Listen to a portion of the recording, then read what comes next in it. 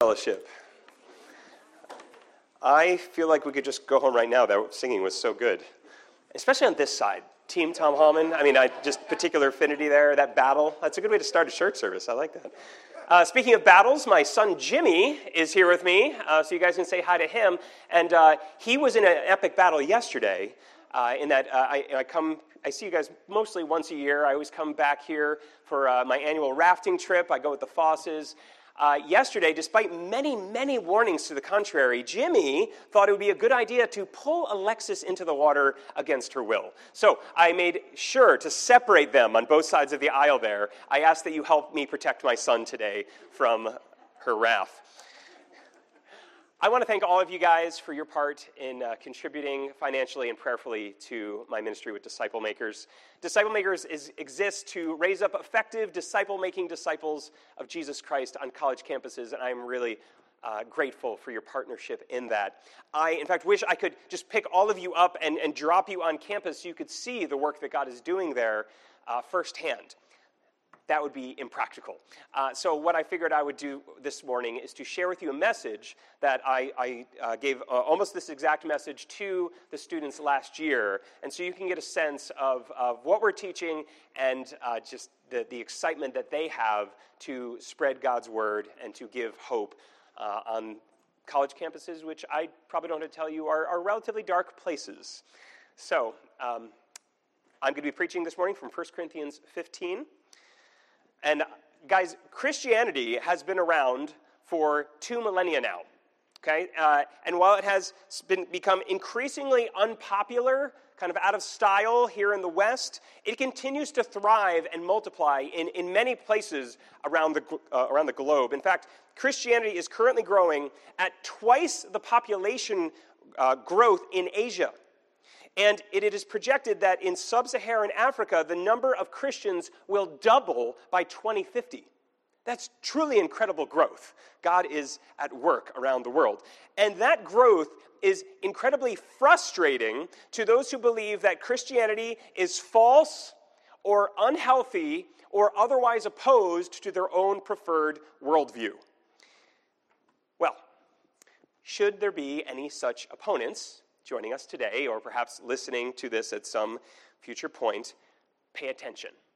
Because if you want to completely eradicate biblical Christianity from the face of the earth, and to do so while heaping the most possible shame upon those who practice it, then you only need to do one thing. And that is to disprove the resurrection of Jesus Christ. Because if Jesus was not raised from the dead, then Christianity loses absolutely all of its power and influence. And in fact, the Bible itself will agree with you in that case that Christians are liars and that they are hopeless and that they are of all people most to be pitied. Now, that being said, it's also important to keep in mind that this blade cuts both ways. Because if Jesus was raised from the dead, and that instead proves the authority and the truthfulness of all that Jesus said and did. And that means that every one of us, Christian and non-Christian alike, has to reckon with that truth and its implications, which are both numerous and far-reaching. It speaks to things such as whether God exists and who he says he is. It speaks to the personhood of Jesus of Nazareth. It speaks to the reliability of Jesus' teachings and the Bible itself, whether miracles are possible and whether there are supernatural events that natural laws cannot explain, whether we are answerable to a divine authority, whether we are God's friends or God's enemies, and even whether our lives today have any meaning whatsoever. So, for Christians and non-Christians alike, the issue of whether the resurrection of Jesus Christ happened is an absolutely huge question that we must contend with. And this morning, we're going to do just that. I only have a short time here, but we're going to move fast, and I'm going to try to answer 4 questions, all taken from one section of one letter written by the Apostle Paul to the church at Corinth. Here are the questions, which I believe are in your bulletin. Did the resurrection happen? Why does the resurrection matter? What's the resurrection like? And how should this affect us today? Ready? Here we go. This is question 1. Did the resurrection happen? We're going to jump right in to near the end of this letter that Paul wrote to the church at Corinth, which, by the way, was not a particularly healthy church. Okay? There was infighting, factions, immorality, lawsuits, and other pretty messed up stuff happening in that church. And one of those messed up things is that some of these church members were starting to deny that the resurrection was even possible at all. And that's, to be really honest, frankly understandable. Because resurrection is not something we see every day, or really any day. I don't have any resurrected friends. You don't have any resurrected friends. And back in Corinth, they didn't have any resurrected friends either. So that makes resurrection hard to believe. And hard to believe things easily become unbelieved things. The next thing you know, you've got a bunch of Corinthians back then, or college professors today, who will say things like, Christianity is fine without the resurrection. Just let that silly thing go and move on with your faith. To which the Apostle Paul says, no, Christianity is absolutely not fine without the resurrection. So let Paul speak for himself here. I'm going to read 1 Corinthians 15, verses 1 to 11. This is from the English Standard Version. Now I would remind you, brothers, of the gospel I preached to you, which you received, in which you stand, and by which you are being saved, if you hold fast to the word I preached to you, unless you believed in vain. For I delivered to you as of first importance what I also received, that Christ died for our sins in accordance with the Scriptures, that he was buried, that he was raised on the 3rd day in accordance with the Scriptures, and then he appeared to Cephas, and then to the 12. Then he appeared to more than 500 brothers at one time, most of whom are still alive, though some have fallen asleep. Then he appeared to James, then to all the apostles. Last of all, as to one untimely born, he also appeared to me. For I am the least of the apostles, unworthy to be called an apostle, because I persecuted the church of God. But by the grace of God I am what I am, and his grace toward me was not in vain. On the contrary, I worked harder than any of them, though it was not I, but the grace of God that is with me. Whether then it was I or they, so we preach, and so you believed. Paul starts off by saying that he needs to remind this church of what they should already know, this thing called the gospel, a word which means good news. So what is this good news? Paul lays it out for us here in 2 points found in verses 3 and 4. First, Christ died for our sins in accordance with the Scriptures. And second, Christ was raised on the 3rd day in accordance with the Scriptures. Okay, now, if you're new to Christianity here, I want to recognize that you probably don't understand like 80% of the words in those couple sentences there. That's understandable. So let me lay it out for you here. According to the Bible, our perfect God created man and woman in his image. But then he gave them free will to choose to obey or disobey them as they saw fit. And it wasn't very long before they chose to disobey, which the Bible calls sin. And through that choice, all God's creation became corrupted everywhere, completely allowing death to enter into the world and messing everything up. But worst of all, that man and that woman created a massive gap between them and God. So God, in his mercy, to restore that relationship, sent his son Jesus 2,000 years ago to reconcile us between him and God, between sinful mankind and their sinless God. That was accomplished by Jesus being crucified on a Roman cross in our place 2,000 years ago, and 3 days after his burial, God raised him from the dead. And that resurrection, that's what we in Christianity call the resurrection. That's the big resurrection. That's really, really important to us. So now, for all those who have by faith trusted in Jesus Christ as their King and as their Savior, They are so united to him that he takes on our sinfulness and we take on all of his perfections. And he forgives all of our sin, and we receive all the blessings of knowing God the Father. And we are likewise promised that we too one day will be raised from the dead just as he was. And once that happens, we will never die again. That's the good news. That's what Paul is hammering on here. That's what Christians call the gospel. So now, Paul, having reminded the Corinthians of the role that the resurrection plays in the gospel message, he goes to great lengths here to show that even though the audience may not have witnessed the resurrection personally, there are literally hundreds of people who did. And Paul lists these out as a challenge to his readers. He's saying, you don't think the resurrection happened? Fine. Go talk to these people. They were there. They're still alive. Just go ask them.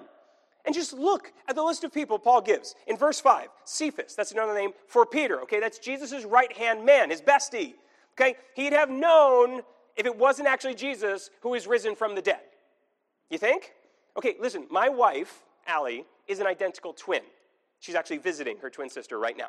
And I can, despite their identical twinness, we love pointing at pictures on our wall and saying, that's not Allie. And people are like, what? Like they can't tell. But I can tell. How do I tell?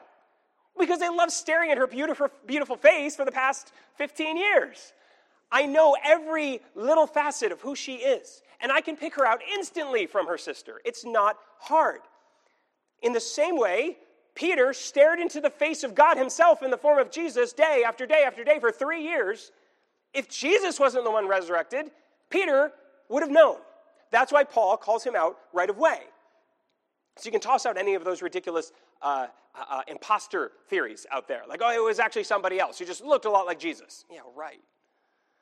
Then verse 6 says there were 500 people at one time. Okay, listen. If someone were to come in here into this room right now, they came up from the fellowship hall or something, and they said, guys, Elon Musk is down in the fellowship hall. We'd probably be like, is that some kind of joke? Did Tom plant that? What? That's crazy. But then, if a second person came up and said, no, seriously, guys, Elon Musk is in the fellowship hall, you'd probably be a little curious. Maybe somebody here would have just gotten up and been like, I'll go check and see. That sounds a little weird. All right, but if a third or fourth or fifth person came up and said, seriously, guys, come on down, get autographs. They're probably worth a lot of money. Just go. Every single one of you, except for maybe Michael because he's on crutches, would run out of this room and you would go see for yourself if it was true. What if 500 people came into this room and all said the same thing at the same time? Wouldn't you say, he's got to be there? It would be absolutely insane not to believe that. That's what Paul is saying here. There would be no doubt whatsoever. There should be no doubt whatsoever. Okay, so then there's James in verse 7. Jesus' own blood brother, who it's worth noting, plainly did not believe in Jesus when he began his ministry. What changed his mind? Well, how about someone coming back from the dead? That'll do it. Similarly, the resurrected Jesus even appeared to Paul himself. We learn back in the book of Acts that this guy was going around killing Christians and dragging their families off to prison. He did so much damage to the fledgling church that when he finally encountered the resurrected Jesus and talked with him and believed in him, the little church that had formed by that time was terrified of him and didn't want to let him in. And that's understandable, because some of their families were in prison because of this guy. And Paul agrees. That's why he declares here in verse 9 that he's the least of this band of missionaries and not even being worthy to be considered part of this whole Jesus movement thing. So my friends, did the resurrection happen? It absolutely did. And Paul is so confident of this that he gives a massive list of witnesses to speak with so that any doubters can go and find out for themselves. Go, Corinth. Go ahead. You don't think it's happening? Just take a little trip here. You will find 500 people ready to testify. Now, before we move on to the second point, Let me briefly mention 2 objections to the resurrection that I hear frequently. And in fact, I used to believe myself. Okay, so I feel like I have authority to speak to both sides here.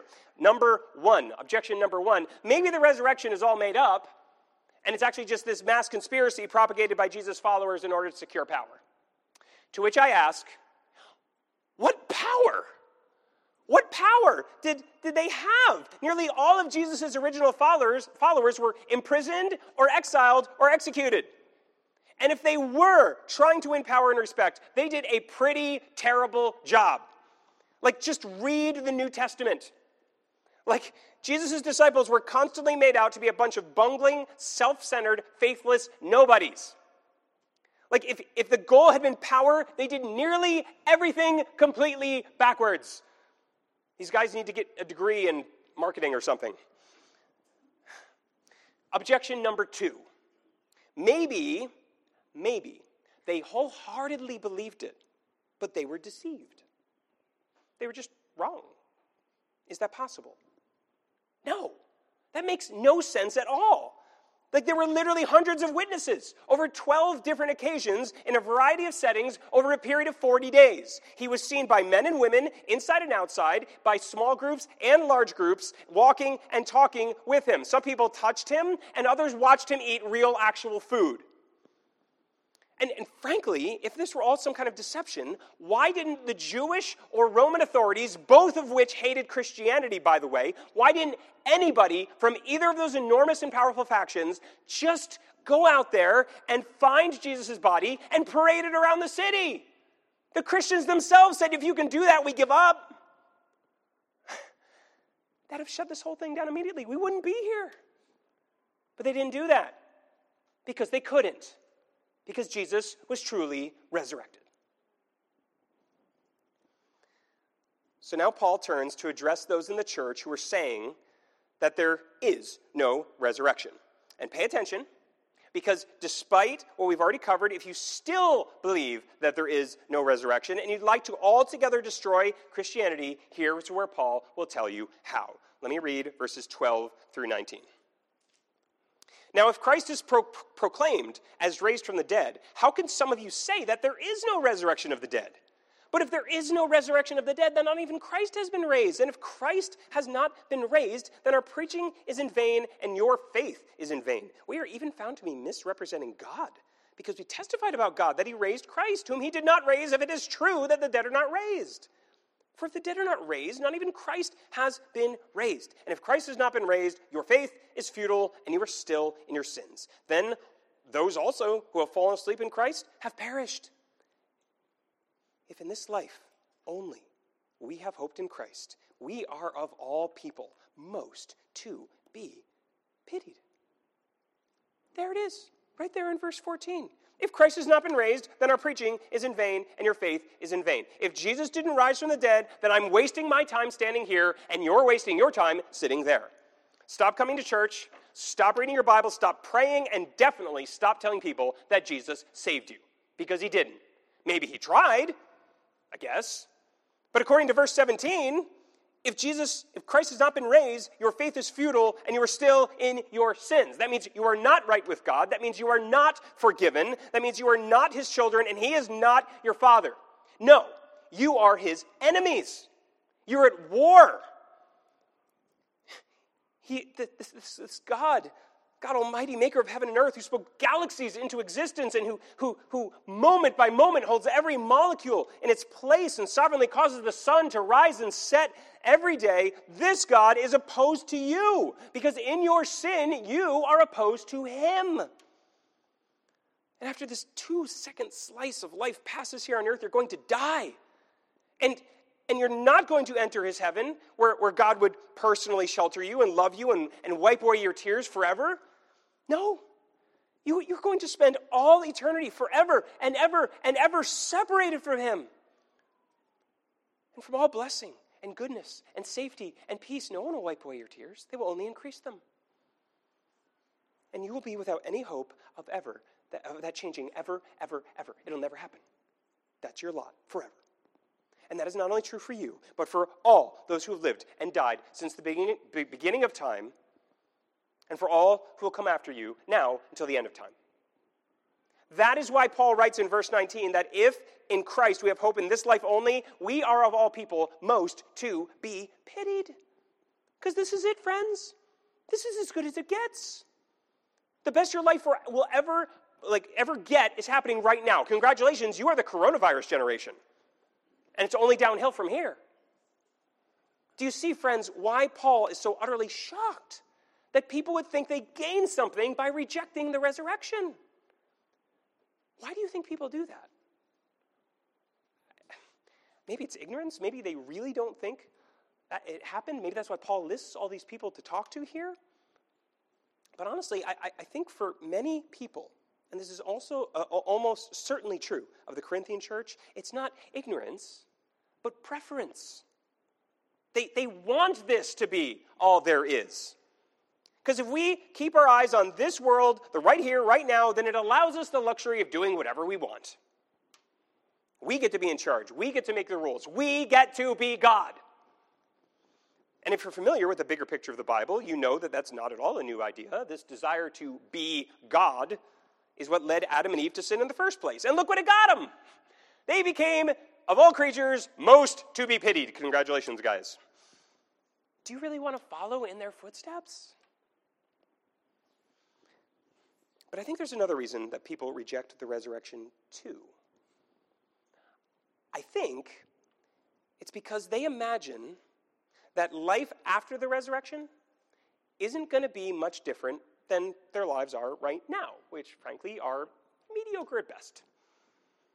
And maybe they'll be even worse off because, like after resurrection, we're just going to sit around with harps on clouds and sing Gregorian chant or something, right?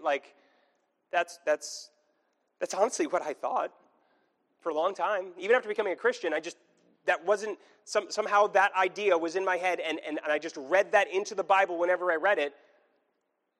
It's not true. Well, I'm very pleased to tell you it's not true.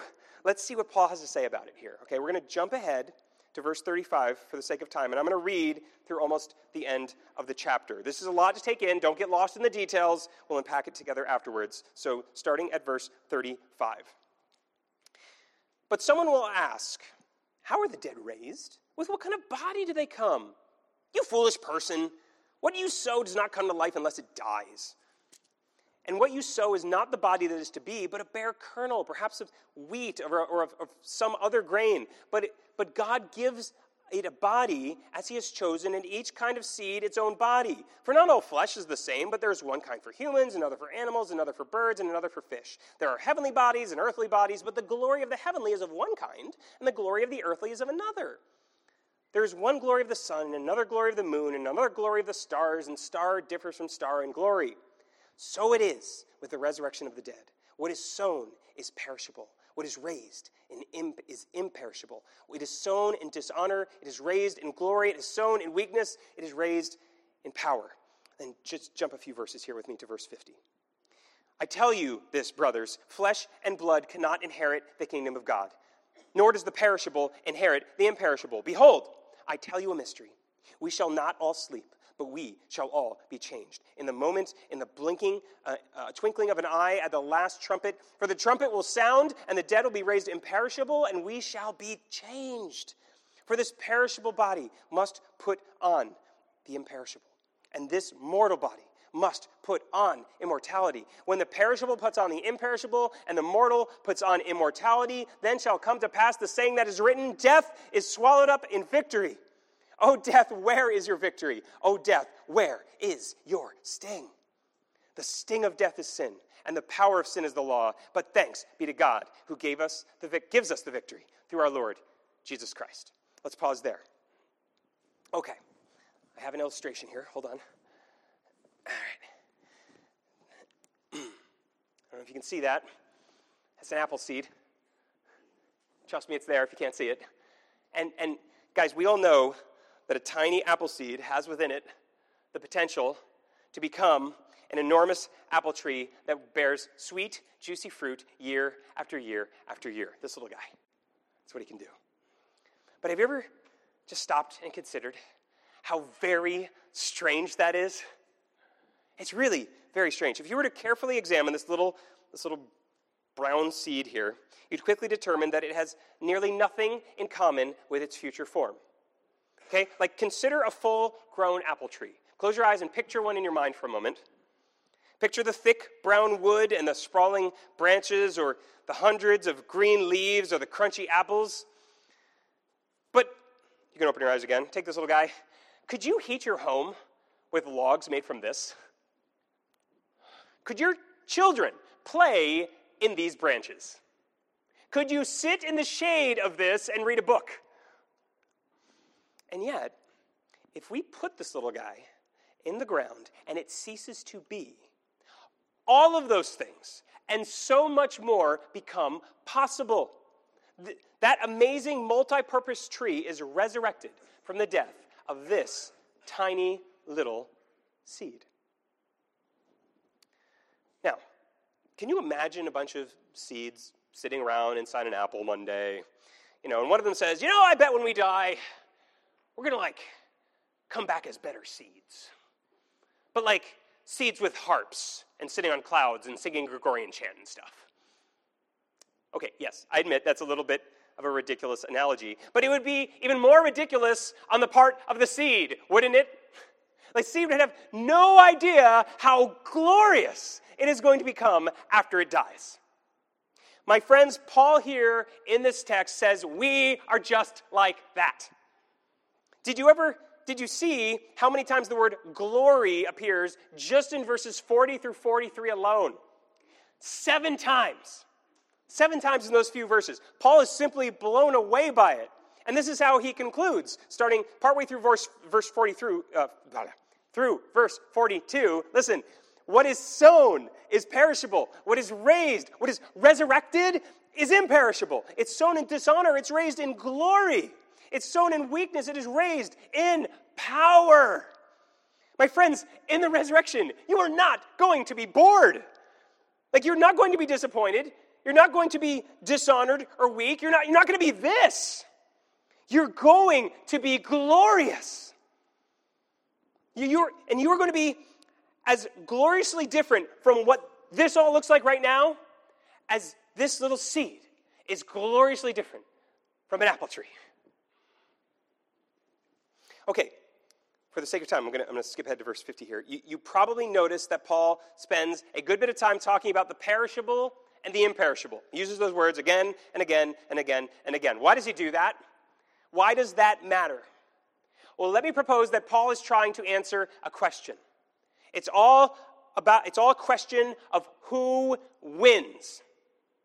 Let me explain what I mean by that. Some of you here are sports fans, okay? And back before the pandemic and stuff, we used to have these things called sports teams, and they would play each other. And every year those sports teams would compete. And people come from hundreds of miles away in order to watch them do so. Very exciting. And they play game after game and after game, and eventually the very 2 best teams play each other. And after that game, one of those teams will go home knowing that they and they alone were the very best team in the world. And sometimes that best team was so good that they went the entire time, all those teams, all those games, they went undefeated.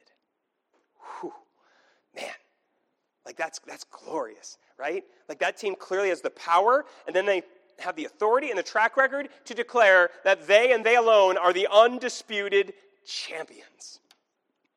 Now, in a sports context, while the venerable distinction of being undefeated is indeed glorious, everyone knows that such a record as that will only last for that season, or if that team is truly amazing, maybe a few seasons, right?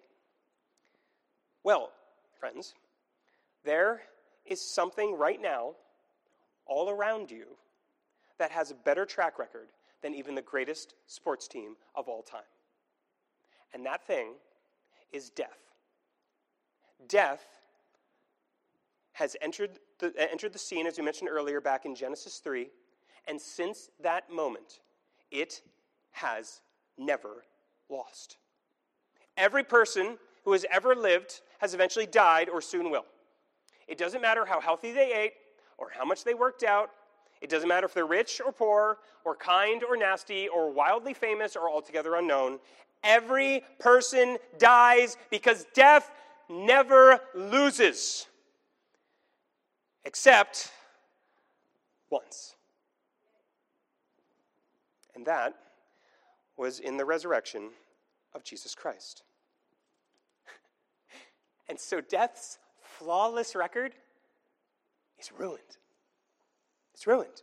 And my friends, it is more than ruined. Because what Paul is saying here in this text is that at that last trumpet, in the twinkling of an eye, every person who has ever trusted in Jesus Christ as their Lord and Savior, whether dead for millennia or as alive as you and I are right now, every one of them will be raised imperishable.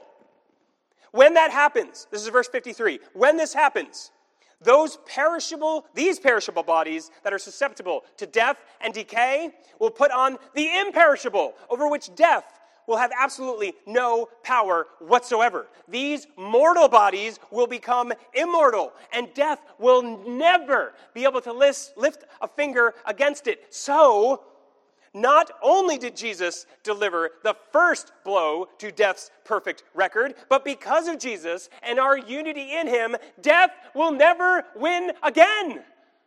It's completely ruined. The most shame. And it's such a complete and utter loss. So complete is that loss. We will sing songs of mockery over death. Oh, death, where is your victory? Oh, death, where is your sting? You got nothing. Yes, you may steal our lives, whether by old age or cancer or coronavirus or crucifixion. But you've been defanged. You may claim to have stolen the lives of our friends and our family, our parents, even our children, and we mourn them, for this is not how God intended the world to be. But for those who have trusted in Christ someday soon, those who have been stolen from us prematurely, will rise up, and we will join them forever in this glorious song, O death, where is your sting? That's what the resurrection is like, friends. It is more glorious than we can even imagine. And because death is defeated, it will never end. Okay, last question. How should this affect us today? What does this all matter right now? Well, we began our time by observing that if Jesus was not raised from the dead, we Christians are most to be pitied, right? But my friends, we've seen that Jesus has been raised, and so we, of all people, are most to be envied. But the thing is, we Christians also know that there's nothing inherently in us that is enviable. We're nothing special. We didn't do anything to earn this coming victory over death. But we, by grace, have trusted in the only one who did. Verse 57 says, "Thanks be to God who gives us the victory." How? Through our Lord Jesus Christ. And that is very, very important to recognize. Because for Christians, death's sting is removed. Yes, unless Christ returns first, we will all still die. But because of Jesus, death is merely the gateway to victorious immortality. Now, if you're here this morning, or you're listening to this later, and you're not a believer in Jesus Christ, then that victory is not yours. It belongs only to Jesus, and mercifully to all of those who have trusted in him. But here's the good news. He's ready to receive you if you are ready to receive him. Listen, would any undefeated world championship team ever allow someone to join the team after that championship has already been won? No way! You don't get the ring, you don't get the trophy. That's not how this works. But that is exactly what Jesus does for us. And if you'd like to gain access into that victory, you just need to ask to join the team. And I would love to talk to you about how to do that this morning before you leave, if that's you. But first, let me speak briefly to those who are Christians here. Because Paul writes verse 58 specifically to you. He says this, "My beloved brothers, be steadfast, immovable, always abounding in the work of the Lord, knowing that in the Lord your labor is not in vain." Okay, there's like probably 6 sermons in that one verse alone. But let me encourage you here with just with Paul's final exhortation. Let me give you just one application, and it's this. Don't give up. Don't give up, no matter what is weighing you down right now, whether that's children or your marriage, or your singleness, your job, or your dreams. Brothers and sisters, don't give up. Instead, be steadfast and immovable. Continue abounding in the work of the Lord, loving other people, telling them about Jesus, inviting them to join you here on Sunday mornings, reading your Bible, serving your neighbors however you can, honoring and praying for the authorities God has set over us, and so on. Why? Why do those things even when it feels like nothing's changing? Because in your victorious and risen Lord, Jesus Christ, we are assured your labor is not in vain. He has a purpose for you, friends. He has a purpose for all your labors for him.